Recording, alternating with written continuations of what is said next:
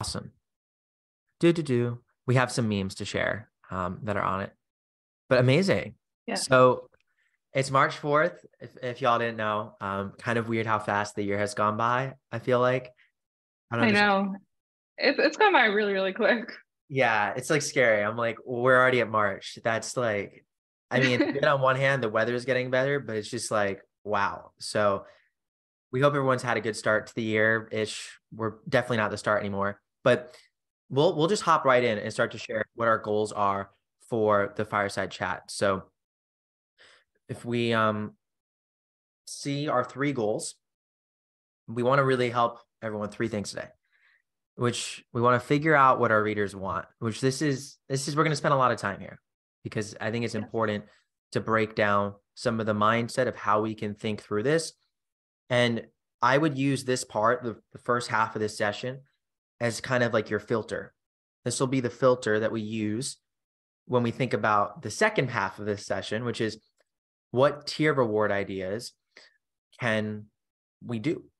What tier reward ideas should we do? So hopefully the first part gives you a lot of insight on what might be good ideas for you, what might be a good approach for you, so that when we get to the second part, we're going to list a lot of ideas and they're not even close to comprehensive. I'm sure people will also put other ideas in the chat. We encourage that.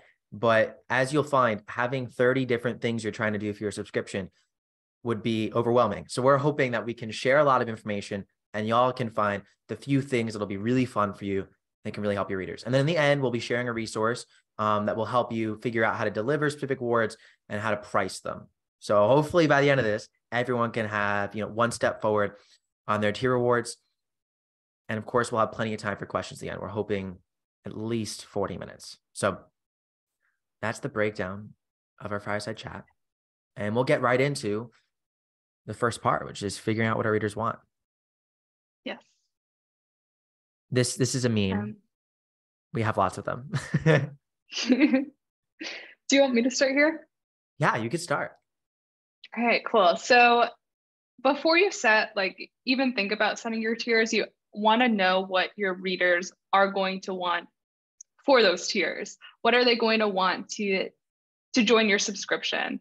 And so you have to think and reflect on a few questions to get to that point. So what stories do you write? What's your genre? What's your subgenre? Maybe you're like steamy romance or clean romance. Maybe you write certain kind of kinks or certain kind of stories that your readers really, really love. So you want to think about what those stories are and why your readers love them. Second, kind of goes hand in hand with the first question. Who do you create your stories for? Do you create them for yourself? Do you create them for people who are just like you? Maybe you create them for people who have done a specific thing in their life or can relate to a specific facet of your story or specific like kinks. I keep going back to kinks because I'm steamy romance. So you might hear a lot of that throughout this session. Third question, why do they read your stories? So there's a lot of people who write sci-fi. There's a lot of people who write romance and fantasy. Why are your readers reading your content? And that could be, again, because you write a specific subgenre in that wider genre, because you write a certain type of style or certain types of characters. You really want to hone in on who and why they're reading your stories. Fourth question, where do the people who enjoy your stories hang out? So I know for me, a lot of people who read my stories hang out on free platforms like Wattpad and Inkit. And they also join a lot of like steamy romance Facebook groups. There's like 5 to 10 of them that I know off the top of my head. But you have to really find out where these readers are hanging out and how you can connect with them within that area. So, Yeah. anything you want to add on this slide? No, I love that. I would just say that knowing what things your readers are interested in can really help you, even when you're creating content for maybe if you have things like a newsletter, if you are on something like Facebook or Instagram, being able to create, a post that's relatable to your readers and relate parts of whether it's, I don't necessarily think every author needs to share their personal life. You definitely don't have to do that. But if you're just sharing things that might relate to ultimately the lives of your readers, you want to relate to their lives for sure. So knowing what they're interested in, knowing that, your readers might really love a specific author, a specific TV show, or have a specific hobby does help. So that can all be good things. But we'll move on to the second part, which I think is often overlooked and really important. I think maybe the most important thing about your subscription, because those first parts, right? Those are things that we probably have all been trained to think about as authors, just as we're writing our books and picking what story is great. But with subscriptions, part of it is that you may be thinking, especially with tier rewards, about doing more than just writing stories. You might be thinking about offering bonus content. You might think about offering physical merchandise, and we'll talk about all of that. But when you get into all these different things, as writers, I'm going to guess that all of us like writing. I love writing, not in every day and definitely not every moment, but overall, that's what made me want to be a writer, is loving creating stories. And, parts of the process are fun, parts of it aren't. I personally don't like editing that much yet. That's quite an important part of the whole thing. So regardless of what parts of writing you love or not, we're talking about something else here with subscriptions, which is how do you want to design your business as an author? How do you want to design your lifestyle? What do you want that lifestyle to look like? And oftentimes it's really easy for us as authors, and I see us do this a lot. We try and chase like revenue numbers, or we try and chase a ranking, or just think if I make a lot of money as an author, whatever I'm willing to do to make that money will be great. And that's something that, very valid. It's very important to make money as an author. We're hoping by the end of the day, we can help you take one step closer to making some more money from your author career. But at the same time, it's about a bit more than that too. And with subscriptions, because there's so many different ways that you can have a subscription and so many different things that you can offer, it's less about thinking, what is the person next to me doing? What is that thing that I feel like I have to do to, make more money tomorrow? But what is also the thing that you want to be doing? Which then brings us to the second question, which is what makes you happiest about being a writer? Like what parts of the process do you enjoy? What parts of it don't you? Does, creating like merchandise sound fun to you? If it doesn't, you might not want to do that right now. Meanwhile, if you love designing and graphic design or love creating art, you might be able to create an amazing bonus art tier, and readers might really enjoy that. So part of this is, and we'll literally show you in the end, a Venn diagram we have, finding the intersection between what you enjoy, what you're able to do, and what your readers want, which brings us to our last question, which is what you're able to do. What makes something sustainable for you? Yeah. This is a really hard question because a lot of times we don't know. Like, how do you know if this is going to be sustainable or not until you try it? We'll talk a bit more about that, but I'm curious for you, Amelia, with your subscription, if there's ever something that you've been doing, a reward or a benefit that you promised your readers that you were like, wait, I don't think this is very sustainable for me.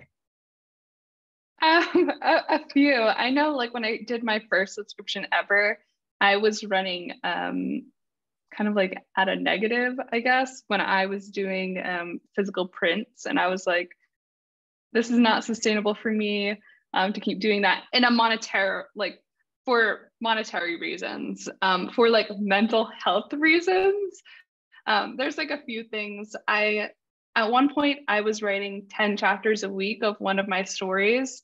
And after I finished that story, I immediately pulled back because I was like, there's no way I can do this. I can't just focus on one story a week, and I can't write that much content because it wasn't sustainable for like me. I was also like at school. So I was doing school full time and working like a part-time job and then writing all these chapters. And I was like, I just can't do that anymore because it's way too much. Like even some of my readers couldn't keep up with that much content that I was producing.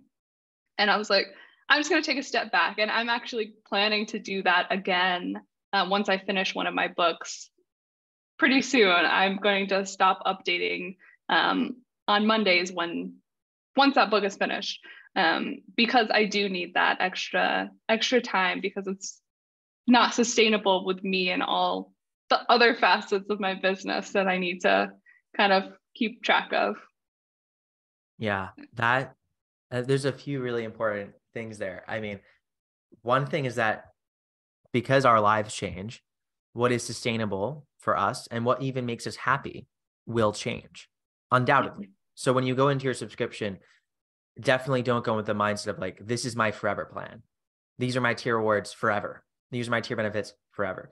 That's also why we want to share with you so many of the possibilities, not because you should attack all of them today, and not because most of them will be right for you today, but because the more, opportunities that you see out there, when that moment comes that something isn't sustainable for you anymore and you do need to make a change, you'll be able to tell, oh, well, there's all these different areas that I can pivot to.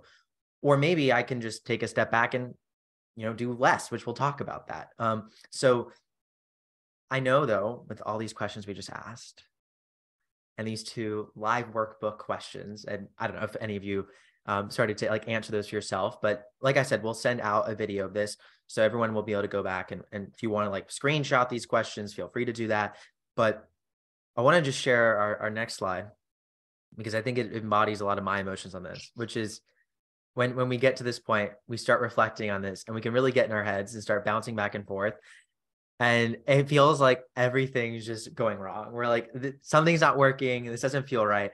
And yeah, we start to get to that moment where we start to be like this guy with the house burning. It's like something doesn't feel right, which is where I think we go to experimental design as authors, which I know this seems weird that we'd think about our subscription or even writing like a science experiment, but I'm a science fiction author. So I'll just say I'll bring my experience there in terms of I very much enjoy science. And when I think about how we approach things as authors, a lot of times we're just never going to have definitive answers to the questions that we just put up, which is kind of tough because these are the questions that are, essential and really being able to run a great business as an author. We have to know who we're writing for, what we're writing, what's sustainable, what we enjoy.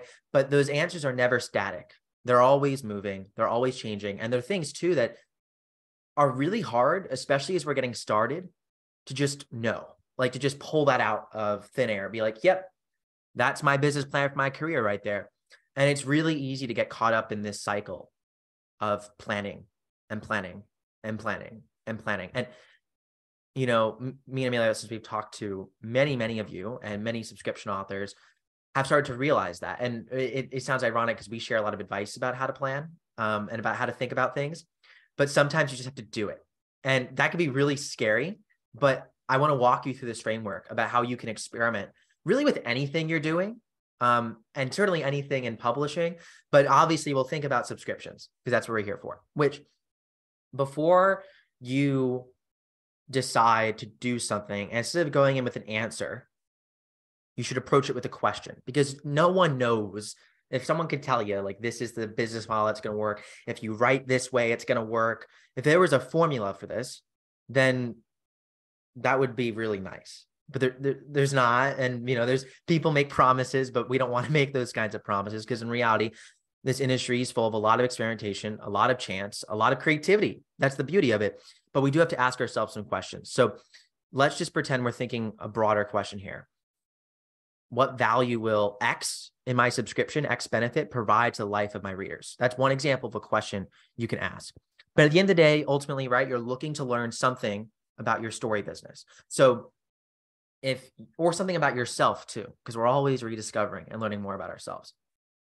So once you take this question, and I'll run with this hypothetical, we'll say, what value will,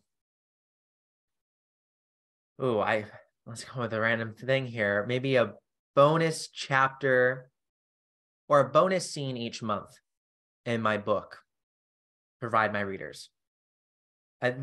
This is why we're here live with y'all. We'd love to run through scenarios with y'all. So if you have specific questions, let us know because we want to bridge the presentation with your actual lives and problems. So please do put questions, put things that you're thinking about in the chat. But let's run with this here. So Obviously, you're doing something because you think it's going to work, or you hope it is. You have a hope.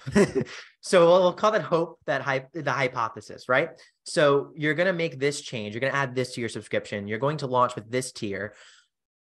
And we're hoping that readers will enjoy it, hopefully buy it, and because it'll provide them Y value. So maybe, bonus chapters are something that readers are excited about because it brings them, answers some of those more subplot questions that are not fully unraveled in the reader's mind and allows them to go deeper into their world.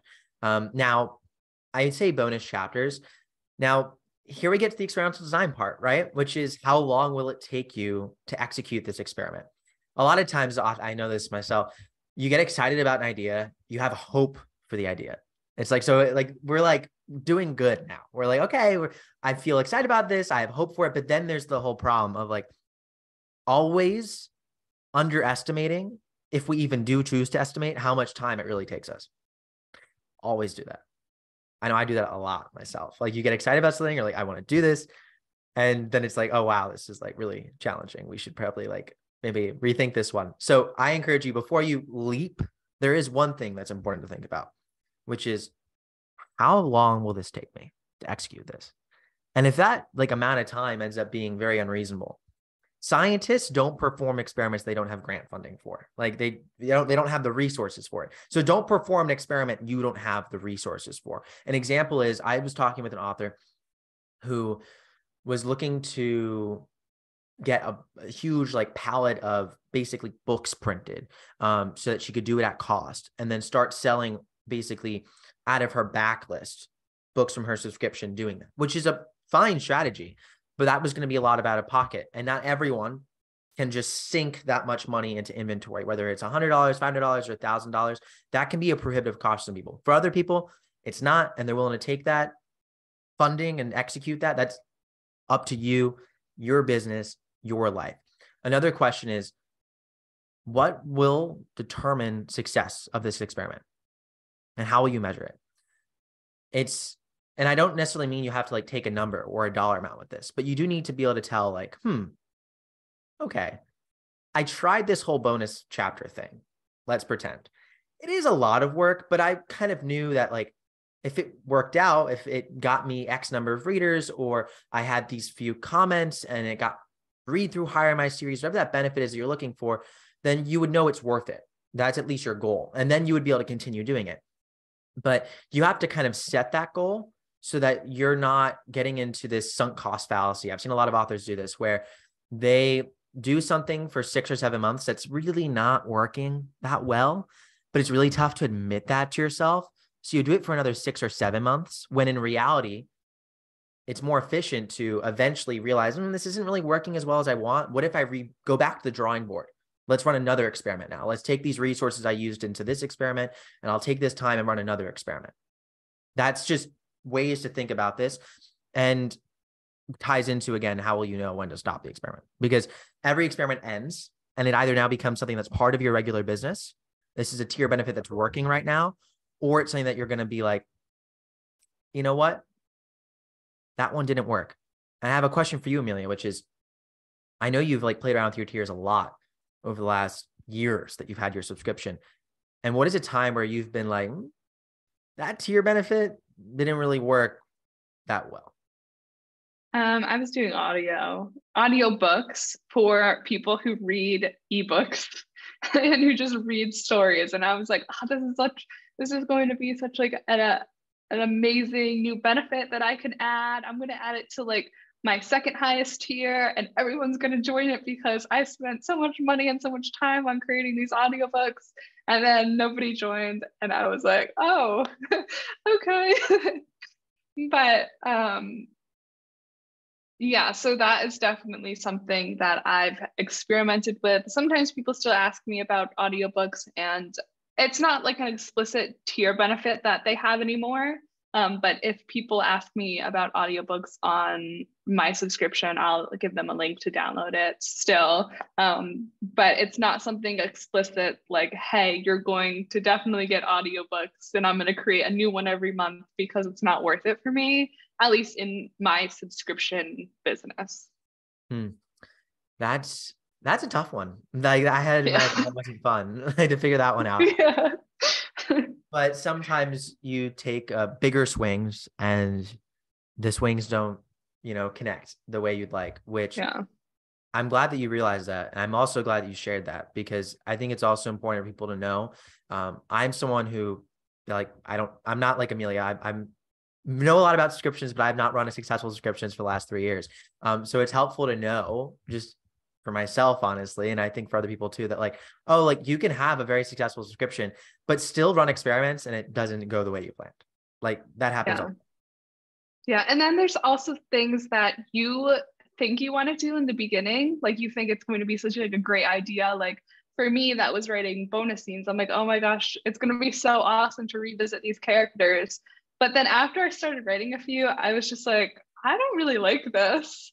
Like my story is finished when I write, like type the end. And then I really don't want to go back to these characters anymore. And it's kind of like, I dread doing it. So that's like something you also have to realize like you could be really excited about doing something and then once you start doing it, you just don't like it.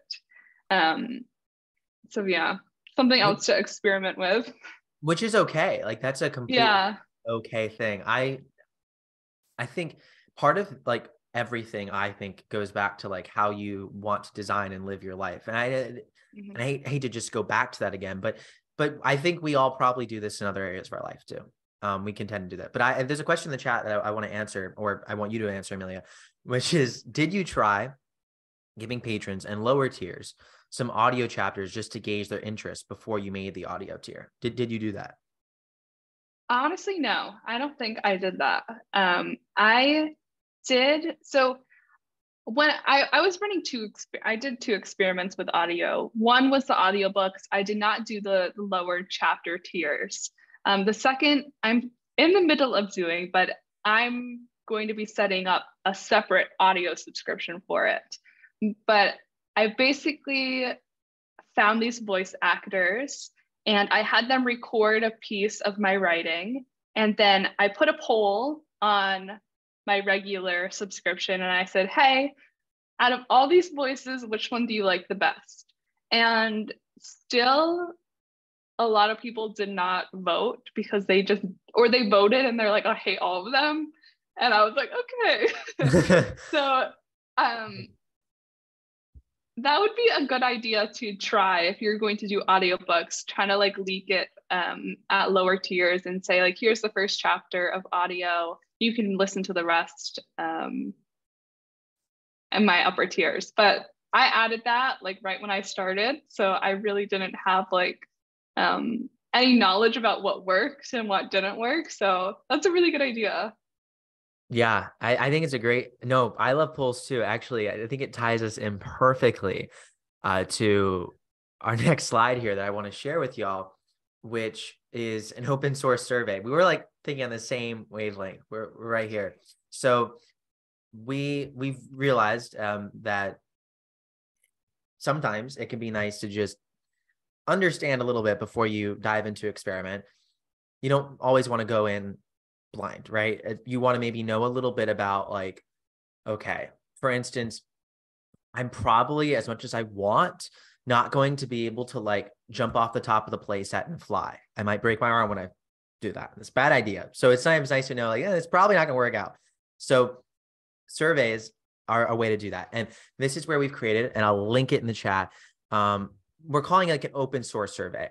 I have a few things here with this one. So one is, we'd love for you to share this survey with your readers, because if you do share this actual link with your readers, it gives us more aggregate data that we can share with the whole community. This thing is going to, I think, take us a couple months to gather enough data, but we'd really appreciate it if you shared it with your readers. It's basically a survey that's trying to figure out, one, who is your reader? What do they typically read?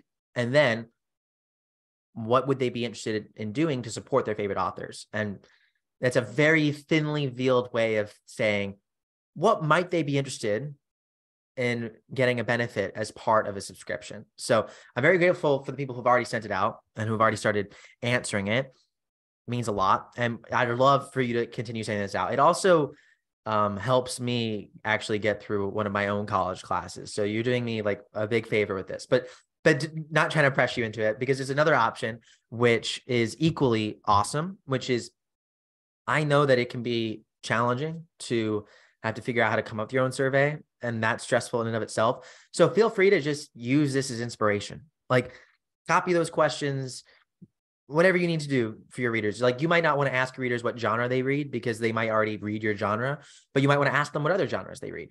You might not want to ask your readers specific questions in there, but you might want to add additional ones. Up to you. It's your survey. That's why they're calling this open source. In terms of how people conduct their polls, is there a particular? So polls and surveys are definitely different. In terms of like surveys, like, I'm going to be honest, like, I use Google Forms for a reason. It's free. It's simple enough. It gets the job done. So that's why I use Google. It's free, cheap, gets the job done. Now, SurveyMonkey, so I was mentioned in the chat, Typeform has like gained an unbelievable amount of popularity. So Typeform's used commonly, but those companies are based off of a freemium model. So at some point you might have to pay for them. So I just want to like give a full disclosure there.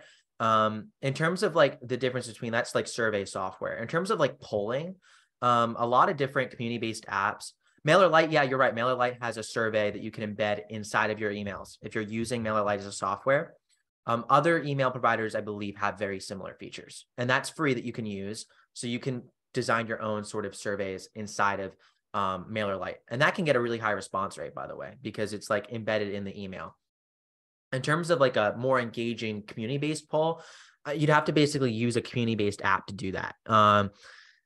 And most community-based apps do have the ability to have polls. I mean, the easy one that I know most of us use as authors, just because I know most of you are in our Facebook group, is Facebook. So you can have a poll in Facebook, but there's not really a lot of apps that do community-based surveys too well. Instagram Stories does actually a decent job. You can like put multiple polls in a story, and then people can see the response of other people after they finish, like immediately there, and then go on to the next question. So those are some like just popular social platforms people are already using that have that kind of functionality. I'd be open to any other ideas in the chat, but that would be what I'd say. So yeah, that's just a survey that hopefully can help as we think about tier rewards. But before we actually get into, I know we're like hyping this up. We have all these rewards and ideas to share with you. But we have one more thing to talk about before we get there, which is some big advice. Which, Amelia, I'm curious how this advice resonates with you. What would you say about this advice? Yeah, there's a lot of things here. I think we talked about it a little bit before, but tier rewards can change, and they probably will as you move through your subscription and you have more people come in, people leave, you see what's working and what's not working. These don't have to be set in stone forever. And so if something's not going well, you can go to your readers and to your supporters and say, hey, like, this isn't going well for me for XYZ reason. So like, maybe it's not something that you can sustain, and it's really messing with like your mental health to keep writing like tons of words a week, and you just don't want to do it anymore. You can go to your readers and say, hey, this is why I can't keep up the same pace writing this many words a week. Most of your readers will understand. There's going to be some, obviously, who might back away from your subscription, but I don't think that is a reason to not prioritize yourself and your business first. So yeah, tier rewards can change, and they probably will throughout the lifetime of your subscription. This is kind of ties into the first piece of advice, but less is more.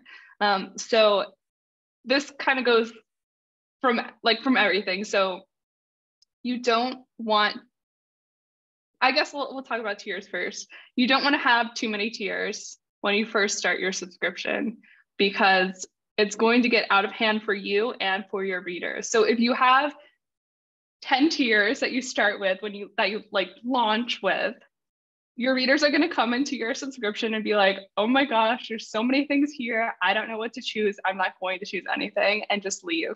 I know I've done that for people who have Kickstarters. I like go into their Kickstarter because I think it's super cool. And then I'm like, oh my gosh, there's way too much here and I don't understand what it is. So I'm not going to support it.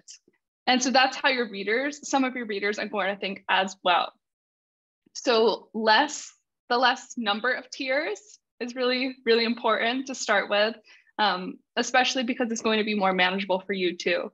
But also what you have in each tier is going to be, you don't want to overwhelm people. And I know for me, at least, I have a bunch of books in my subscription, and I hate listing out all the books in one tier because it just looks way too crazy, like underneath the tier like description, because it looks too crazy. And I know if I went in there as a reader and I saw like tons and tons of books, I'd be like, oh my gosh, like I love that I'm getting this much content, but this is kind of like crazy and I'm very overwhelmed. So less is more there. Also beware of physical goods in the beginning. I think we have another slide for that. We're going to talk about physical good benefits explicitly, but before we get there, it's something that we're doing a main focus on digital content ideas in this presentation, because for most authors, they're making most of their money from digital content, at least most. That's definitely not all. There's definitely some subscription authors who do very well off of physical goods and who may even make more money off that than digital goods. There's definitely a number of them. But one thing to note about them is they're usually at more advanced authors in the sense that they already have a more established base. It's easier to scale digital content than it is to scale physical content. And the load that working on physical goods can put on you in terms of time, in terms of the stress, the bandwidth of having to plan that out, might actually take away what some of the most valuable things are to grow your writing business, which are to write more and to get more digital content out in the world. The digital content's what can scale easily, what people can find and discover. And it's the physical content that can really bring your super fans closer to you, and it can really help you make additional money. But I know, Amelia, like, what are some of the things now that you've opened up to, well, actually, share with us when you actually started doing physical goods in your subscription journey. Like, I know some authors who are just starting their subscription who are looking to right now do physical goods. And we're not ever saying anything's a bad idea. You can do anything. It can work. It can work, like we said. But there's some real worries and I think things that we want to bring to your attention, which is, like we say, it can take a lot of time and it might not be fully worth it at your scale until you get bigger. But Amelia, for you, when did you incorporate physical goods in? And what's gone right with it? And what are some of the downsides even now that you face? Yeah, so I didn't start it until like 2 years in. So I started it last like August, I think. And I did book boxes and some stickers. And so I didn't start it until super late because of a few reasons that I'm kind of dealing with now. And one of them being like, I didn't think I had enough people who wanted physical goods. And so I didn't want to start buying extra stock and buying all these like little pieces of merchandise and designing merch, because that's not something I wanted to do, one, and I didn't think it would be worth it. So I took like many surveys and many polls before I even started. And I was like, what do you want? Like, what do you guys want? What will you guys subscribe in these tiers for? And I made it like super specific. And yeah, so once I had like all the data, I started doing physical goods like little by little, and had it kind of like build up. But I found like a few obstacles along the way, and one of them being I do have to order, like, I either ordered too much stock or too little stock for my book boxes. And so if I order too much stock, I have a bunch left over that I have no use for. Like, I'm not going to use them at all. And they're just sitting in my house. And I'm just like, I just wasted that money. Two, I have like chronic pain. So this is kind of like personal. So doing the book boxes and creating them every single month, I didn't realize that it would like not hinder me, but it like hurts. Like after a while of like standing over these book boxes and creating the boxes and putting the books in there and finding and just like creating them all, it's just like it's something I like doing because my readers like it. But at the same time, I'm just like, I need to like hire somebody to do it for me because I don't want to do it because of like, yeah, those reasons. So yeah. Which then that's, I mean, first of all, like, thank you for being like so vulnerable about like the situation with how physical goods are going in your business. Like both like that it's nice that readers like it, but that it takes a serious stress on you. And I mean, I think a lot of people can, it is such a big commentary. Like, and it's something too that is very challenging for writers. I've talked to multiple authors who struggle to sign books. Like like that's just not something that is healthy for them from a mobility standpoint. And I understand that. And that's something that then it's probably not a good idea for an author who's in that position to feel pressured to have to figure out how they can sign books and potentially, hurt their wrist or damage an already existing injury. That would be a lot to go through to just have book boxes. But I know that people feel this pressure. Some people feel like they have to do it. And I guess we're here to tell you don't have to. You definitely don't have to. And you can have a very successful subscriptions with zero physical goods. That isn't writing off the idea. We will share ideas about it. But I think it's very important to share the downsides because it sounds really nice too. Like, wow, a reader's paying me $50 a month. That's like awesome. And it is great. Like, that's awesome that you got someone to pay $50 a month. But with all the extra baggage that can go into it, even if you're making after print costs and shipping costs and all this stuff, something like $35, which is really good. And I've talked to authors who can have those kinds of margins. That sounds really good. But then you have to think about the time that you're spending on it and that mental bandwidth that goes into it. And I'm, again, not saying it isn't worth it, but if it's not something that you don't think you will love, then maybe you don't have to try that experiment in the beginning. It's something too that my futurist self is hopeful that there's solutions to this, but in the current day and age, it seems to only be getting more challenging with supply chain issues, with inflation and costs of print goods going up. And it's sad, it's challenging because readers do really like this. And there really is a market for this. We don't want to underscore that. Like, you do see people on Kickstarter doing really well, specifically like with rare signed editions of books. But I've also talked to plenty of authors who have had price changes after the delivery of their campaign and before the delivery of their actual product and have really eaten into their margins. And again, I'm not saying that you can't do really well. There's plenty of authors doing really well with this, but I would advise caution.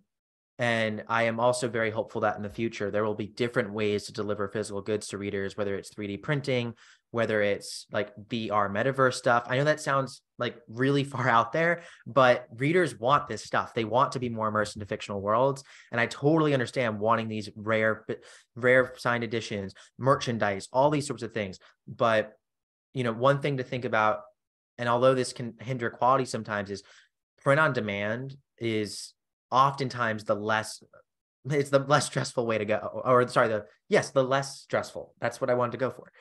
So that's something to think about. Like, if your readers really want merchandise, what merchandise can be shipped to them that you never have to house, that you don't have any inventory for? The cost per merch will be a little bit higher, just like it is for print on demand books.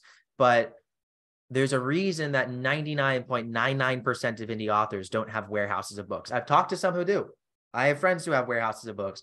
They also are pretty established and it is stressful as well. So, and you have to even worry about things at that point of like, oh, if you're, God forbid, if your house is broken into, right? You now have inventory in that house, your business. I mean, we're going really into the weeds here. I guess that's why it's a live chat where we're trying to give you a lot of this information, but there's a lot to worry about with that. So I just would caution and say that some people do it really well, but it's challenging, which, looking at this, right?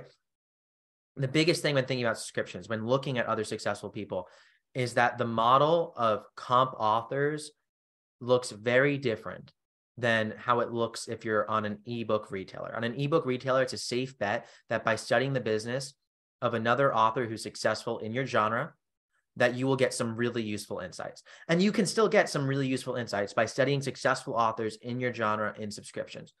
But you have to also consider some other questions, which are, how are they making their money? How are they running their business? And what stage of their business are they at? Like, meaning, how long have they been doing this? What kind of experience do they have? Because someone who's had a subscription for a few years, has a bit more of a stable base and footing, might be able to take more of the risk that Amelia's been able to take. And it still has its challenges. Whereas someone who's just getting into it, it might not be the best idea to have the same strategy that someone has eventually implemented after years of doing it. So that's just, again, our big cautions and big advice, not to scare anyone, but just to like share with people the reality, because it would be way easier for us to like look at successful Kickstarter campaigns, look at all these big numbers and just be like, isn't that cool? You can make it too. But we want to actually be honest with you about both the pros and the cons of it. So with that said, I think we're actually ready for the tier awards now. We're actually ready to talk about some of these ideas, which this is standard. No, you talk about early access. Okay. Is that okay? We've talked about it a lot, but just kind of like what you have in your tiers are going to be based off of probably your model, and so we'll just go like quickly over what the models are again. And so one of the models is early access, and early access is basically where you provide your stories to your readers or your paid subscribers before they're released anywhere else. And we have this lovely chart or lovely image. I don't remember who created it for us, but it was Coleman. Okay, she's amazing. And so, yeah, so this basically shows what early access looks like. And so day one, you might release chapter one, and so on and so forth until you get to day 30. It doesn't have to be like this. You can release chapters however you want. This is just an example. And then once you get to chapter or day 30, day 33, then you start releasing chapter one, your first chapter, to a free platform. So that could be like Wattpad, Royal Road, or even your newsletter, and kind of drip chapters out like that according to the image and drive people to your subscription to receive early access for it. That's and great. Then, yes. Yeah. So now we'll get into the real reason why all of y'all are here, which we're going to get into. I first want to mention with early access that monthly early access is perfectly valid. We just had an author named Avon Ellis. She's fantastic. And she was on her podcast and has attributed most of the success of her subscription to an basically exclusive / early access novel that she's offering on her subscription, one chapter a month. And she has 100 people on her subscription. I'll link to the podcast at the end of this presentation, but I just want to let y'all know that there's not even like a set schedule for early access. And we've talked about early access in other chats. We're happy to answer questions about it later. But in terms of these ideas that we're now going to dive into, I want to just briefly, because I did write a whole book about this that I'll link to also at the end of this and in the description if you're watching asynchronously. But it's called Creator Economy for Authors. And what I wanted to share with everyone is that what we're all doing here as authors, the IP that we're creating, the stories, the community that we're building is so much bigger than just monetizing our content. And we've already alluded to this in terms of physical goods, but we're going to get into a lot more things. And I like to look at the flywheel that Disney's built because that's so much of what the creator economy is built off of. And you might be thinking, well, what does Disney have to do with me?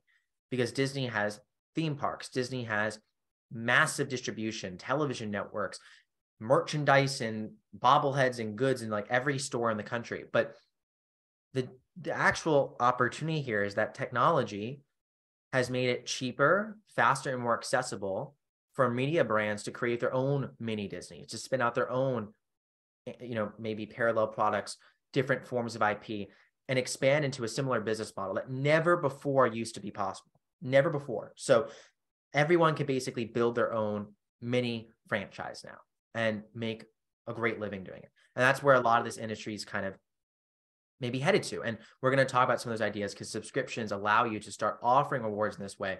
And if you start to think about your reader world is a reader amusement park. It opens up a lot of different ideas of just looking at, well, wow, like how can I immerse someone more into my world? How can I make my fictional world feel so real to my readers? And that's where we go into all these rewards, which we're going to first start with the digital rewards. And on this slide, we're talking about bonus content in specific, digital bonus content. And there's a lot of ideas here. And there's some ideas I'm going to tell that aren't even listed on the slide because I didn't want to, like, you know, drop too much text on this slide. But I'm just going to run through some ideas and explain them a little bit and explain how these can apply to you. And maybe there's something cool for y'all to do. So they're kind of in no particular order because I don't want to make it seem like one is better than the other. Like, it's really, again, looking at the intersection of what do your readers want, what's good for you, what's good for your lifestyle as an author. But we'll look at travel guides. So travel guides are something that I actually was just reading an article about a company that's basically helping creators. It's a startup that's helping creators basically build their own travel agencies in a few clicks, and people can like book hotels through them, which is wild. And there was a creator who made $5,000 a month on the platform, and they launched like in the last 3 months. Why do I say this? Well, there's ways that people now, right, your readers who love what you're doing, want to be deeper involved in your world. And yes, there's new technology that's going to make a lot of really interesting possibles with that business model. But if we just take travel guides as an example, maybe you wrote a romance novel set in my hometown, for instance, Charleston, South Carolina. Happens to be a huge tourist destination. And a lot of readers who read books set in Charleston want to travel to Charleston. And very, very natural thing. What if you said, hey, readers, I have this travel guide as part of my subscription that you get to access. And if you're ever planning a vacation to Charleston, this is like all the great spots that your characters went to. That's it. Be really fun. That's the idea of a travel guide. And you might think, well, oh, I write fantasy, or, oh, I write science fiction. That's not applicable to me.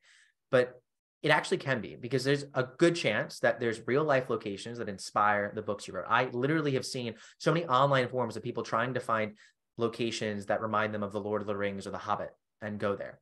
The platform for travel guides, I read way too much. So I'm friends with the founders of this company called Thatch.co, which do travel guides. The company that was featured in that that article is a competitor to them that I actually can't remember. I actually read too much. So Thatch.co, though, is a startup that does that as well, and also has multiple successful creators in the platform. So that's just something to think about. In something that you can do anywhere, right? I mean, you can offer a travel guide, could just be in text. And I'll find the article at some point after, in a few minutes, hopefully I can find it because I read it like yesterday. Anyways, alternate POVs. So this is another bonus content. And something to think about with this is, if your book's written from the perspective of one character, maybe you want to do the other. This is also something that like isn't like unique to subscriptions. This is something that has been going on for a long time, even like in traditional publishing. I remember the Divergent series, when that did really well, the publisher pumped out the book 4, which 4 was like the 4th book in the series, but also following 4, the romantic interest in the series. And we finally got to get his perspective. And you bet I bought and read that book because I was a huge Divergent fan. So there's ways that you could even take your bonus content written in alternate POVs, offer it as early access in your subscription, and then release it later as a book. Why not? No one's stopping you. You can do all these things. So character bios, world lore, world building maps. These are more ideas. Again, I wouldn't recommend doing all of these ideas. Less is certainly more. But with these kinds of things, you may already have world lore and character bios that you've built and have created.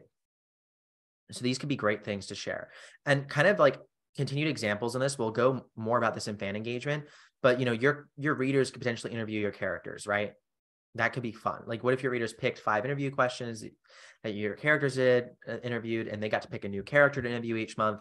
We'll get to that in the next slide, but other things. So short stories, steamy one-shots, which we had a question about, and poetry. So these are like just short form, like kind of standalone-ish pieces of content. I say ish because Short stories are often connected to broader worlds. Poetry is often connected to collections. And semi one-shots, I know from talking to many authors, spin out into broader novellas and stories and novels and series, and sometimes are connected to previous series. But the takeaway here is that these are like little pieces of content. And a steamy one-shot, I know, Amelia, you do these. How do you describe a steamy one-shot? I mean, so a steamy one shot for me is just like 1,000 words of smut or sex. I know a lot of people do them a little differently. You can have one shots that are pretty much anything. It's just like two characters doing maybe they're at a park, or maybe they're on the swings, and it's just like a moment between those two characters. That's very short, usually like 500 to 2,000-ish words. got it. Yeah. Yeah, that makes sense. Other things you could do are character art, bonus art. With that, of course, not safe for work art, and then first looks at covers, which that might not feel like, oh, a big deal, but like actually, like I can tell you I've gotten hyped for cover reveals multiple times. And if I can get a first look at that cover, that'd be pretty awesome. Now, things with this, of course, are concerns around you might not want a first look at a cover shared or copied. So you want to make sure you probably put that in a platform that is protecting that content. And all I can say is on Ream, we do everything we can to make sure that your posts are behind paywalls and only accessible to people who have paid for it, to try and keep that content secure. So that would be something that I at least would be concerned about with a book cover first look, is making sure that that first look is authentic. Other things, so cookbooks and recipe guides. This is a whole other area that's changing. Let me tell you, what we eat is going to become closer to the books we read. And I'm sharing ideas that are accessible today. The futurist in me thinks this list will be so much more expansive 10 years from now. But with cookbooks and recipe guides, literally think about yourself being able to let's take it back to like theme parks here. And I'm going to use Harry Potter because it's something that we all probably know about. So I'm just going to use that because it's a franchise that's familiar. But if you've been to like Harry Potter and Universal in Orlando, Florida, you will have probably noticed that they have lots of Harry Potter branded food. They even have butterbeer there. Or wait, that's not butterbeer. That's English. Whoa. They have a Harry Potter beer there. I'm forgetting the exact beer. This is part of live, but bear with me on that one. They have lots of Harry Potter themed food. So you may or may not have food themed in your world. You might want to consider it if you're thinking about doing bonus content like this. So someone reads your book, they see that you have created these sorts of recipes, have these sorts of food items, and then you can literally share with them like, hey, this is how you can make this that my characters ate in the book. They had in that. Butterbeer is the right term. Oh, really? Huh. Okay, cool. So that is what you can do. Then there's book clubs, exclusive books, book and movie reviews. So readers love to read other books. We know that. And as authors, we're able to have book clubs. We can also share exclusive book and movie reviews that our readers would be interested in because they trust us. If they like reading our books, they probably want to know what we're reading too. And if we can share some of our insights on that and really like give someone a great reading list, that's valuable. And something too that I've seen dozens of creators who have very successful subscriptions who are only focused on book reviews. They don't write books, they just review books. So like that in and of itself is a lot more valuable than you might think. Graphic novels is another form of bonus content. Note can be expensive to actually get someone to design it for you. But if you have those skills in-house, it can be great. Then another form of bonus content is like an author reading aloud or like an author narrated version of a story. You might not want to do this, but if that's something that you're interested in, and sometimes I know authors will read aloud their books in the editing process, would be a really like smooth way, if that's how you edit, to just like record the first draft of your audio and then like share that with your readers. I'm trying to like help you save time here and maximize the value, but that might not hit with everyone, but that's an idea. Another thing you could do is annotations along with your book. In Ream, you would do this by literally commenting on each paragraph that you have connected to your book. And then you would be able to like share some insights, maybe ask questions, behind the scenes info that readers might be curious in, who probably have already read your book, but who want to reread it. Do not overlook the rereading behavior. People reread books all the time. And how can you make the experience of rereading more magical? Background research, police reports, marriage counselor reports. You could go on here and make that specific to your genre, but those are other ideas. Digital wallpapers, lock screens are also some ideas as well. And then for background, I skipped one. Special digital editions of books. So this could be like rare book covers that you do. That's just like a book cover that you get having access, or special digital editions of books. I know even when it comes to like cover editions, when I work with my cover designer, they usually give me like 2 or 3 options, and you obviously pick one that's going to be the main book cover. But if you like the other 1 or 2, you could tell them to touch it up a little bit. It probably won't cost that much more than you're already paying for a cover. There you go. Now you have some bonus covers. Just an idea. Just an idea. So anyways, I know we threw a lot at you. We have more, but I'm going to pause and let's answer some questions. So, okay. So is Reem working on figuring out how to stop right-click saving images, and conversely, have you added images that can be downloaded at certain tiers? I guess that's where my line is. If they really want to screenshot, then fine. So yeah, we will be adding that. We will be adding that shortly. In terms of screenshots, it's very tough to stop that, because someone could like even screenshot with another device on their current screen. So it's really tough to do that. But we are able to do the right click imaging. We already don't let people control all and copy text inside of books. When it comes to and inside the Ream app too, that's only on the web. Inside the Ream app, you shouldn't really be able to copy the images. When it comes to downloading images, that's something that we want to maybe think about letting authors have that option. For now, since we allow links, usually like linking to a Google Drive, letting them download from there can work. But we may allow that for authors in the future. That definitely something that we would consider. The one problem with that is that if you want to give them like a really high quality, super like high res photo, that might be challenging for us to deliver across our platform. And why like sometimes Google Drive is a more secure way. It's also why too, if you send a message over text with an image, a lot of times that image gets compressed, but Google Drive doesn't compress it. And Google Drive is like, it's free to use up to a certain storage amount. And if you're storing images, it probably would be nowhere near that limit. So yeah, those, keep the questions coming. Awesome. So we'll move on to fan engagement. So we know what I'm referring to with fan engagement is when you're basically bringing the fans explicitly deeper, like a deeper involvement in your worlds, right? A deeper involvement in what you're doing. So the easiest one, we've already talked about this, is voting or polls, but we more talked about this in the context of figuring out what your readers want. But what if readers got to vote on what happened next in a story? Or in fact, we have an author here. Is she still here? Yes. Wait. I don't know if I see her name. We have an amazing thriller author we were talking about this week. Her name's Takiri, and she is adding when she launches her Ream, which is going to be very soon, which is very exciting. She has a benefit, one of her tiers, that she writes police like procedurals. So there's always someone dead, right? So they get to someone gets to pick who they want to be dead. So it could be a way, if you had a past relationship that didn't go too well and you want to see them dead in a book, that can happen. So that's actually sounds like so cool to me, honestly. So those are ways to think about it. You don't have to have your readers kill people in the books. You might want to do other sorts of things, but you can do that.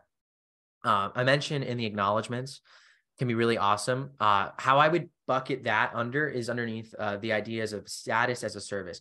How can you make your readers feel special? And again, they'll subscribe for this. Part of their membership is sort of that feeling of specialness. So maybe that's on Twitch, for instance, they allow emotes, for special emotes that Twitch streamers can enable when you have live subscribers to your stream. So what are the special things that you might enable for someone who is, again, that paid special member of yours? So one of them could be an easy one for authors, I mentioned in the acknowledgements. You could do private calls with readers or Zooms. So you could do like a monthly Zoom for your readers. I talk to a lot of authors, and this is something that tends to go pretty well. One of those things, though, that I want to mention with this fan engagement is that these are digital. So it doesn't come with maybe some of the overhead that physical has. But a lot of times these two, you might want to wait to start, because, for instance, a private call with readers on Zoom sounds fun, but if one person's in that tier, it might make people feel uncomfortable, both the reader and you, because that could be a lot of times readers are shy, authors are shy. So you can get a good vibe when there's people around, but that might be something you want to grow into. Likewise, with fan readers and voting or polls, it can be nice to have one reader pay a lot to have a sort of voting power in the story. You know, there's sometimes authors I've seen have like $100 tier where they get mentioned in the acknowledgements. They might get influence in what the next story, scene, or request is. But if you have like one reader in a $5 tier and you're giving them like power to like change the future of your story, and there's only one person in there, that could be a little problematic. So I recommend, if you're like just starting and doing this at like a lower tier point, that you shouldn't like let your readers have full control over your story. Add a disclaimer, like, I ultimately get the say. You don't have to put that on the tier itself, but just in your mind, know that. Just an advice that I would add. And then, other things you could do are AI chatbots. So this is something where this is becoming easier by the day, but essentially you could have sections. Discord makes this really easy, where you could download a bot, feed it the text of your character, and then essentially have your readers talk to something that is programmed to talk like your characters. I'll actually, let's say, designing a character or naming a value. Well, yeah, I mean, I would say, imagine if you, I don't know if designing a character, I don't know if you'd want to give readers that power of designing a character. But in terms of naming someone who is unalived, I think that you would be able to, like, that. I'll just jump in. I think like, even if you give the option to your readers to like design what the character looks like, it's what I found, at least for my readers, they really enjoy being in that process with me, in like the creative process. They like saying, hey, I designed this character. I helped Amelia design this character. And so part of me is kind of like connected to the story even deeper. And so that's what I found readers really like. I don't let them design characters, but they do have like some say or some agency in how my story goes. And they really enjoy it for that reason.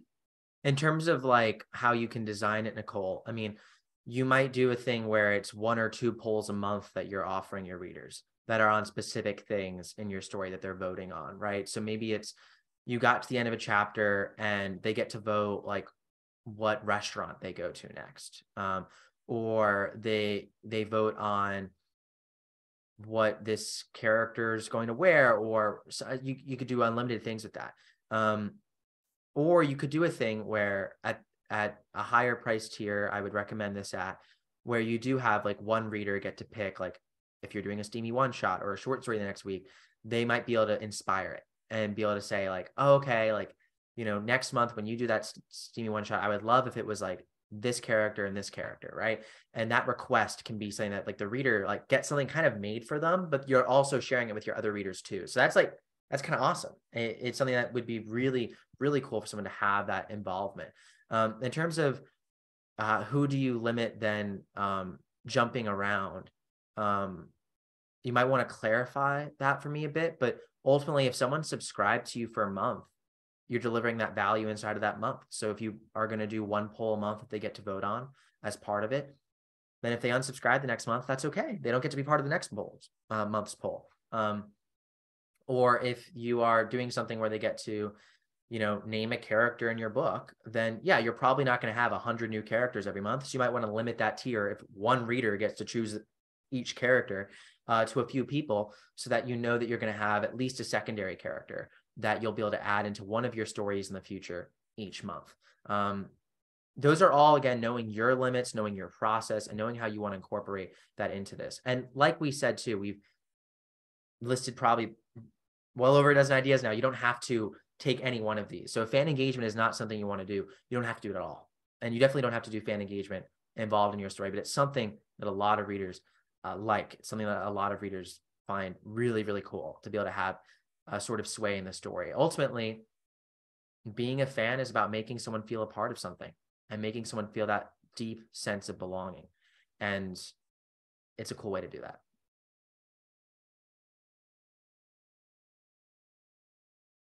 Yeah, I agree. And it becomes more of like, this isn't this specific author's story. This is all of our stories, because we kind of like helped her or helped him, helped the author create it. So that's where fan fiction comes in too. And I refuse, I don't want to go down that rabbit hole right now because of IP and all these sorts of things. But the idea that fans like to create things in the world that they enjoy, like we see that all the time in fan fiction. So being able to involve the fans in your creative process, there's a subset of your fans that already is doing that. Fan fiction is a huge, huge thing that people partake in. So ultimately, when you're trying to build your fandom, encouraging these sorts of interactions that enhance your own IP, your own story, can be very worthwhile.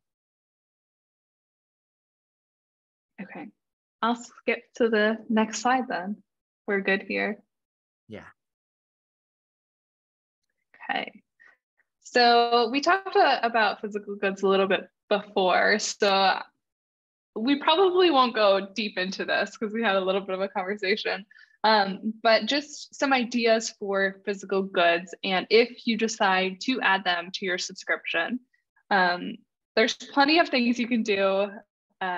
You can start with swag, which is relatively easier and probably cheaper. So we have like bookmarks, stickers, badges. You can brand all of the swag for specific books or for your overall art, like overall brand, or like the feeling that you want your readers to get or while they're reading your content.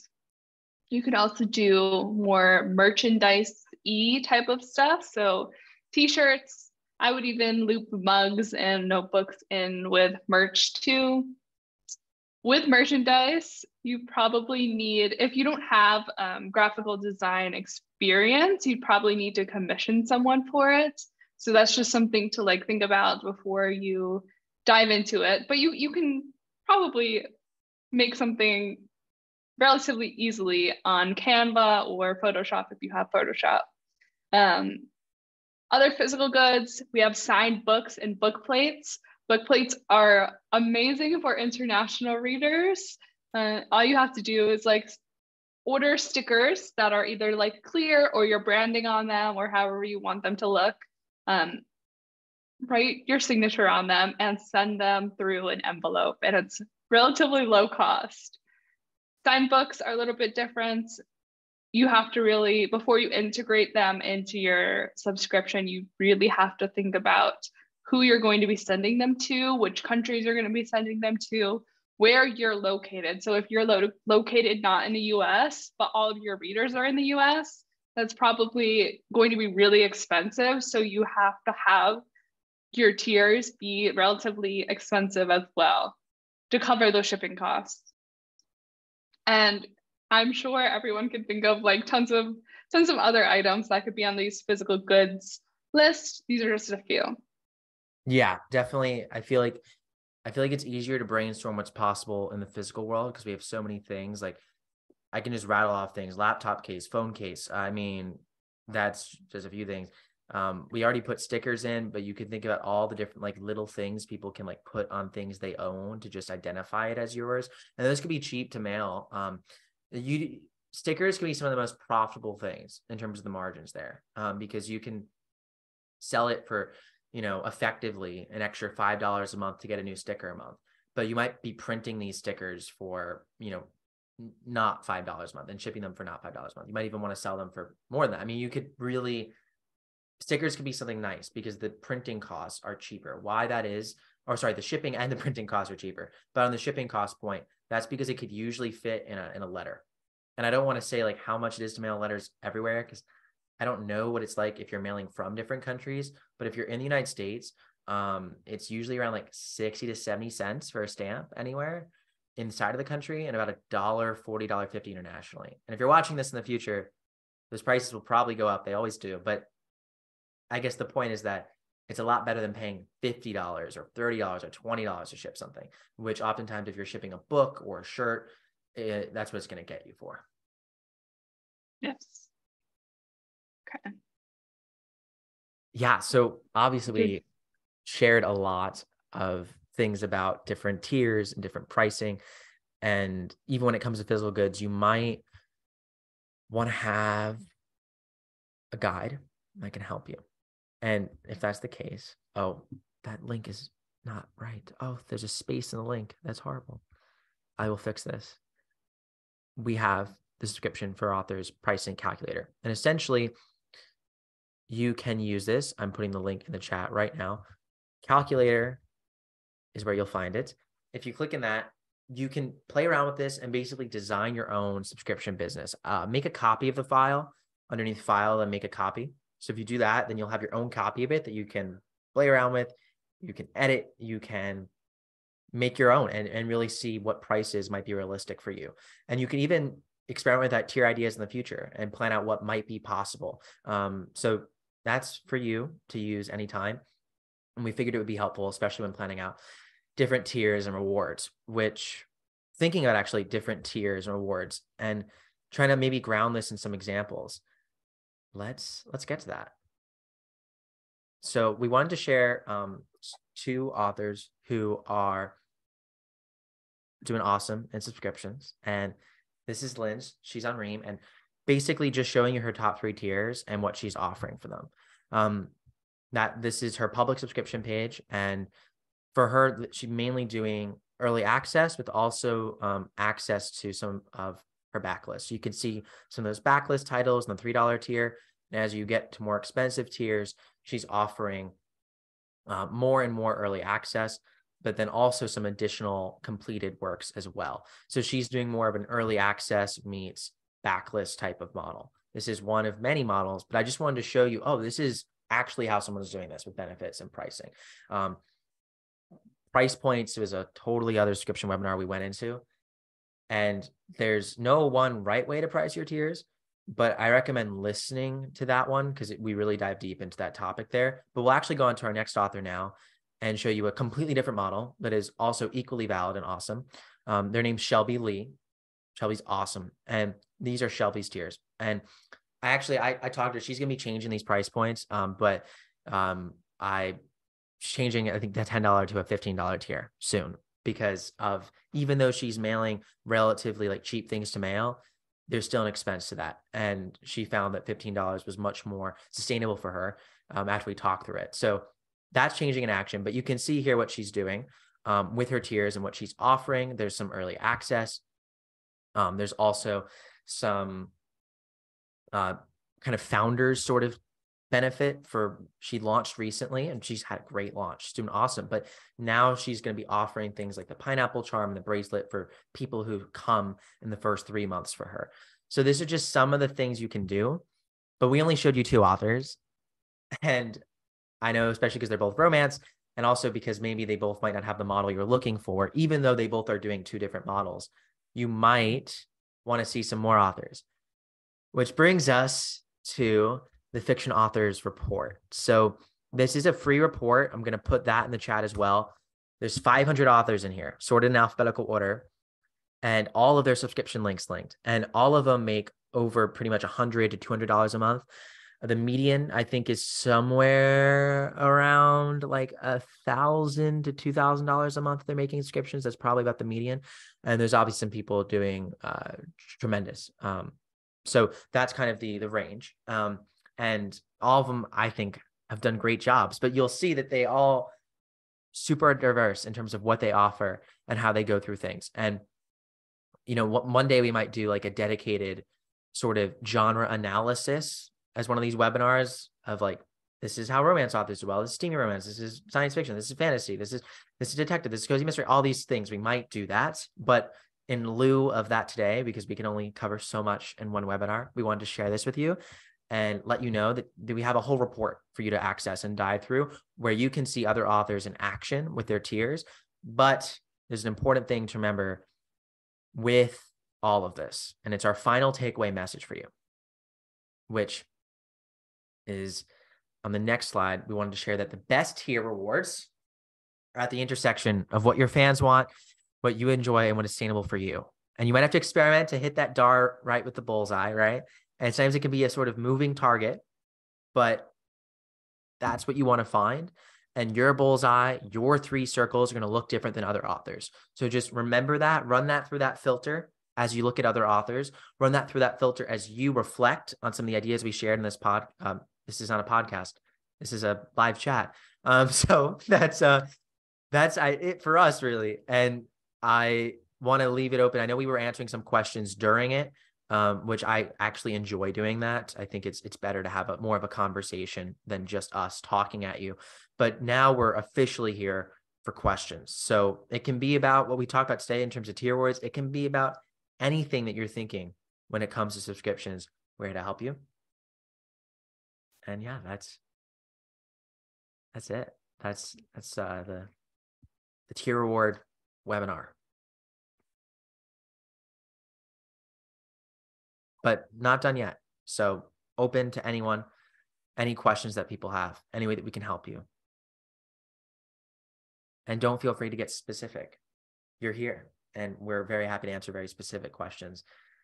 Even if you're comfortable sharing a personal story or personal struggle that you're thinking about, I'm sure it'll help other people to share that. So yeah, we'll give it some time. And we really do encourage questions. But I think that last point is what I want everyone to really remember. Like with all the explosion of ideas and different things you can do, it really is about starting small, starting with something that is sustainable for you in this moment, and starting with something that you think you'll enjoy. And hopefully something readers will enjoy too. I 1000% agree. I feel like, at least for me personally, I always get caught up in the hype of what everyone else is doing. And I'm like, oh my gosh, this person is successful doing it this way, or she's doing this, or he's doing that. And it's really hard to just focus on what you want to do. But that ultimately is what's going to make you happy and more successful in the long run. We got a really good question from an author who said, in one of the examples you shared, the author was gifting books from her backlist. How would this best be limited? Because say it's free access for $2 a month, it's a lot of royalties lost elsewhere. I'll give my response. I also want Amelia to give her response. My quick response to that is that, one, you do not have to do this model. We're not saying that model is the best model. The best selling author in subscriptions at the moment is Shirtaloon, and he does not have any sort of like backlist available, really. He has some backlist available, so some recently uploaded chapters, but his books are in Kindle Unlimited. He's not able to have them anywhere else. And you do not have to be a wide author to be a subscription author. You can be an exclusive to KU or exclusive to elsewhere and still have a subscription and do very well in it. So that's the first thing. The second thing is that when it comes to the business model of subscriptions in and of itself, how these authors who do it right are typically making their money are getting people in kind of cheaply to read and binge their backlist and become super fans, and then want to pay even more monthly to actually access their front list of content and early access to new chapters. So that's like a profitable model when you think about the lifetime value of your customer, because subscriptions are not about selling. They're not about transactions. They're about the forever transaction, about membership, about getting someone to keep coming back monthly. And if you're able to get someone to continuously pay you $3, $5, $7, $10 a month, that can be very profitable. And the kind of beginning sort of backlist that you offer can be a way to hook people into that. Now, that is not what I recommend to all or even most authors, because I think every author has a different model. But I know, Amelia, you actually do use that model. So I'm curious what your thoughts are on that. Yeah, I do that model currently, and I particularly like that model just because I can have like my subscription. I have it not so I can make a lot of like not so I can like get all the sales on all the books. I have it so my super fans can come in and read any book of mine that they want and enjoy it and become even bigger super fans of me because I'm like providing that content. It's not free for them, but it would be heavily reduced as compared to if they were buying all individual books. And so a lot of my readers do enjoy coming into my subscription and reading all of my backlist. But yeah, I do it mostly for people to just have a good time while they're in my subscription and be able to reread books because like we were talking about earlier, a lot of people reread their favorite books. And I know from like Wattpad, Wattpad has, or readers on Wattpad do this thing where the first chapter of the book, like the first sentence, they'll say, oh, this is my second reread. This is my first reread. This is the first time I'm reading it. And so it's like, you can really see that I would say about like at least half of my readers have reread at least one of my books, probably more. So that's why I do that model. Okay. This question is for Amelia. I wonder how many early access chapters do you find are the most effective to have before you release on Wattpad? So honestly, it definitely depends. I know it takes about 10 chapters on Wattpad before people start converting over to my subscription. They have to be really hooked in my story. And 10 chapters for me is about 10,000 words. And so about 10-ish% of my book needs to be free before people start converting. So I don't know how that would relate to, I haven't done like what you're asking. I haven't done like an analysis on how many chapters I have on my subscription versus not. But I would recommend starting your subscription or starting promoting your subscription as you're writing the book still, rather than the book is complete. I found that really helps conversion, even though it seems the opposite would be true. At least that's for me. Okay. Terry, my take on this is if you're not enjoying building a reader community, then don't build it. I know that sounds like so straightforward, but you don't need to have the traditional form of a community to be successful in subscriptions or be successful as an author. So that's my advice there. Like, you just keep doing the things you like about it, and your readers are going to naturally connect to your work and build a community around that. Like, your readers are going to want to, some of your readers are going to want to communicate. So yeah, that would be my answer there. And Ansel, I will help you in a moment, because let me look at the country list that we'll be integrating with. We're opening up in 80 more countries very shortly.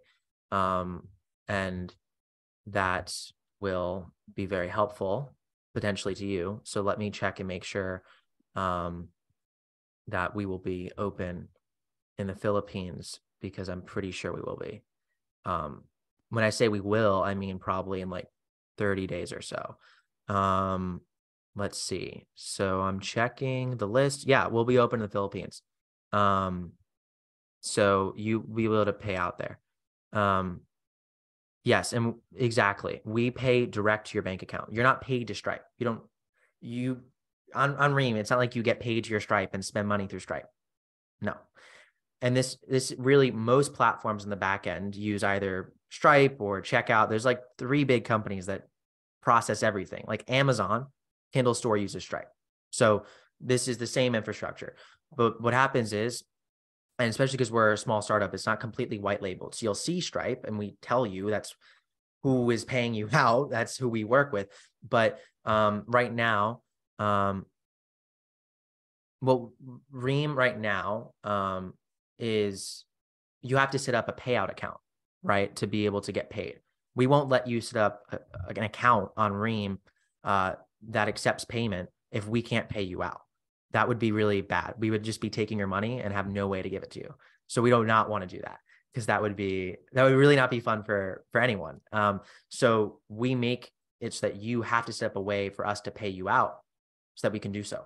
Right now, we're open in 47 countries, and we're going to be open in 133 in the next 30 days. So the odds are right now, and I will check this, we're going to be open in the Philippines in the next 30 days. And I'll let you know if we're open in the Philippines now.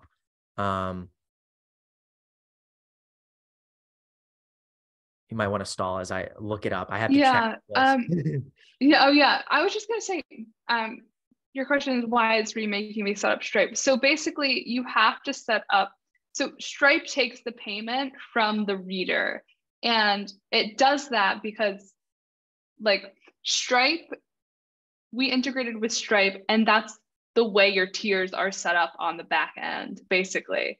And so when readers come in and pay you, or when they choose a tier, then that gets processed through Stripe, and that's why you have to set Stripe up for the reader purposes, like taking the reader's money and giving it to the author, if that makes sense. I hope I explained that correctly. I believe I did. Yeah, for regulatory reasons, we are not able to hold credit card data on our platform. And neither can Amazon, neither can Airbnb. You name the company, they can't host those payments. You have to file for a bank charter and all these very complicated things. And let's just say that we want to focus on doing our authors really, really well. And there's other people who do payments really well. I think the reason why you're experiencing the issue with Stripe at the moment is because we're Stripe in our current integration. I don't want to get super into the weeds, but because we're not public yet, Ream launches on May 7th. We first went live in 47 countries, and we're going to be going live in 130 countries in the next 30 days. We're working on that right now. So right now, you're probably having trouble with Stripe because of regulatory issues. We're not able to pay you out yet, but we will be able to pay you out because we're completing that process in the next 80 days. And then you'll be able to set it up. It's free to set it up. It takes 2 minutes. And really, you setting it up is entering in your bank account information and your tax information so that we can make sure that, that's all good. It would be bad if we didn't do the taxes and the paying out right. So we're pretty committed to that. So I hope that makes sense. Feel free to ask any questions. Where are you on becoming a distributor as an option versus only having authors set up direct and need to deal with tax directly? That's coming next, Gloria. That's coming in the next probably 30 days too. That's part of us opening up elsewhere. Yeah. So the reason why we started with the direct integration was because we wanted to have our authors have the option, which you basically have nowhere else, to actually own the full payment relationship with your readers. And that's why it looks like you're technically setting up a Stripe account that you own on Ream at the moment when you're on Ream. And why we do that is because we want you to have the ability to have that relationship, because on other platforms, if you have a subscription relationship with them, there's no way to migrate your readers from them. You're stuck there, you're trapped. And we've dealt with that ourselves and how challenging that is as authors. And we didn't want to force authors into that. Now, there's some downsides to that. And I don't want to, in simple terms, because it gets really complicated even for me to wrap my mind around. When you as an author have a direct relationship with your consumer, you are the one responsible for things like sales taxes. So there's an upside and a downside. And we realized that, and we wanted to start by giving authors full control. But our next move was to say, how can we give our authors still a lot of control, but also the convenience and flexibility of us handling the taxes, which means that we own that direct relationship with the customer. And that's how it works in every other platform. So on Ream, you will have both options, and both options will be going live very, very shortly. So the benefit of the other option as well is that because of the different regulatory environment with that option, we're able to pay out to an additional 85 countries, which includes where you live, Ancella. And that'll mean that we can pay out to the Philippines, we can pay out to Nigeria, we can pay out to Israel. There's lots and lots of places. We can cover about 60 to 70% of the globe. Now, there's still some places we can't pay out to, about 60 countries that we won't be able to pay out to. I don't want to make any promises on our timeline there, but we will be able to pay out eventually. Note that it is on our roadmap, but it will take us some time to get to. But we did really speed this one up. You live in the tax-free state of New Hampshire. I don't think I need to worry about taxes. You don't, well, you need to worry about income tax, to be clear. Definitely. And I always recommend we automate those forms for you, but I always recommend people consult if they have specific questions. But you have federal income tax though with the US government. If you're in New Hampshire. Yes, exactly. So and those will be on your end. We don't withhold those taxes. It's a 1099K or a W-8B if you're out of the United States. So that's how that works in terms of like the taxes. And that's just automated. We use the same people on the back end again that Amazon uses for taxes. So you're probably very familiar with the forms that you get there or in other retailers. Same thing with us, same process. Now, when it comes to things like state sales tax or VAT and things like that, on Ream, if you have a Ream managed account that is managed by Ream that we're coming out with the next 30 days, then you don't need to blink or worry about that at all. Like at all. You're not liable for it. It doesn't come out of your income. There's nothing to even think about for a second. When it comes to the standard option where it's direct selling, as if you kind of owned your own website, which we allow you to do on Ream. You could run up Ream like your own website, or you can run up Ream like it's your own platform. It's however you want to do it. But if you set up the direct selling option, although tax collection is automated and it doesn't come out of your income because readers pay that in addition when they check out, that is automated. The actual filing and remittance of it is not. And the actual collection of itself does depend. And all I will say on that front is that there's a lot of rules around Nexus in specific states that do have to deal with how many transactions you have in that state. So in New Hampshire, you have physical Nexus in New Hampshire, Anna. So you won't have to pay any taxes in New Hampshire for any sales that you make in New Hampshire. But if you make sales to readers in California, you might hit Nexus there. Now, Nexus in California means that you have to make $100,000 in a single year from people in California. That's very possible that you do that. There's no subscription author on earth who has reached that scale. There's authors who are making hundreds of thousands of dollars a year in subscriptions, but not above that amount in a specific state. So my short answer to you is you probably wouldn't be liable for taxes in too many jurisdictions. But as that happens, the process is automated and reminds you of it, and then we'll tell you when to file. So for authors who are standard, it probably will be just fine, but the headache is a lot to think about, and we want to be able to take full control of that from you if that's something you desire. But I guess the short answer, Anna, and I'm not a CPA at all. I'm not a CPA, but given that this is not tax advice, but just maybe some insights, some musings, you probably shouldn't have to worry too much about it in New Hampshire because you have physical Nexus there and there's no sales tax in New Hampshire. Yeah, you'll be fine. You'll be fine for sure. And it's definitely great. We recommend consulting a CPA. We understand that not everyone can afford that. I personally would have trouble doing that as an author. So we are very much in part of that. And yes, there are some transactions that have 200 transactions. That is true. Georgia is one of those states that has 200 transactions. So there is a potential that authors do hit that limit in some states, but it's a whole evolving field, and it's something that really these laws have come into place in the last like 3 or 4 years, and marketplace facilitator laws are even evolving, and a lot of it, we were hopeful that we would be able to have one option that makes it as simple as possible for authors, but unfortunately, just with the way that regulations work, we have to have 2 options that have these sorts of trade-offs. That's how That's how we have it right now. But you're definitely right about that, Gloria. And yes, Carl, I would definitely recommend finding someone who understands 1099 work. It's difficult. It's hard. Taxes are a tricky, complicated situation for creative people on the internet. And I hope that we can help make it easier. But yeah.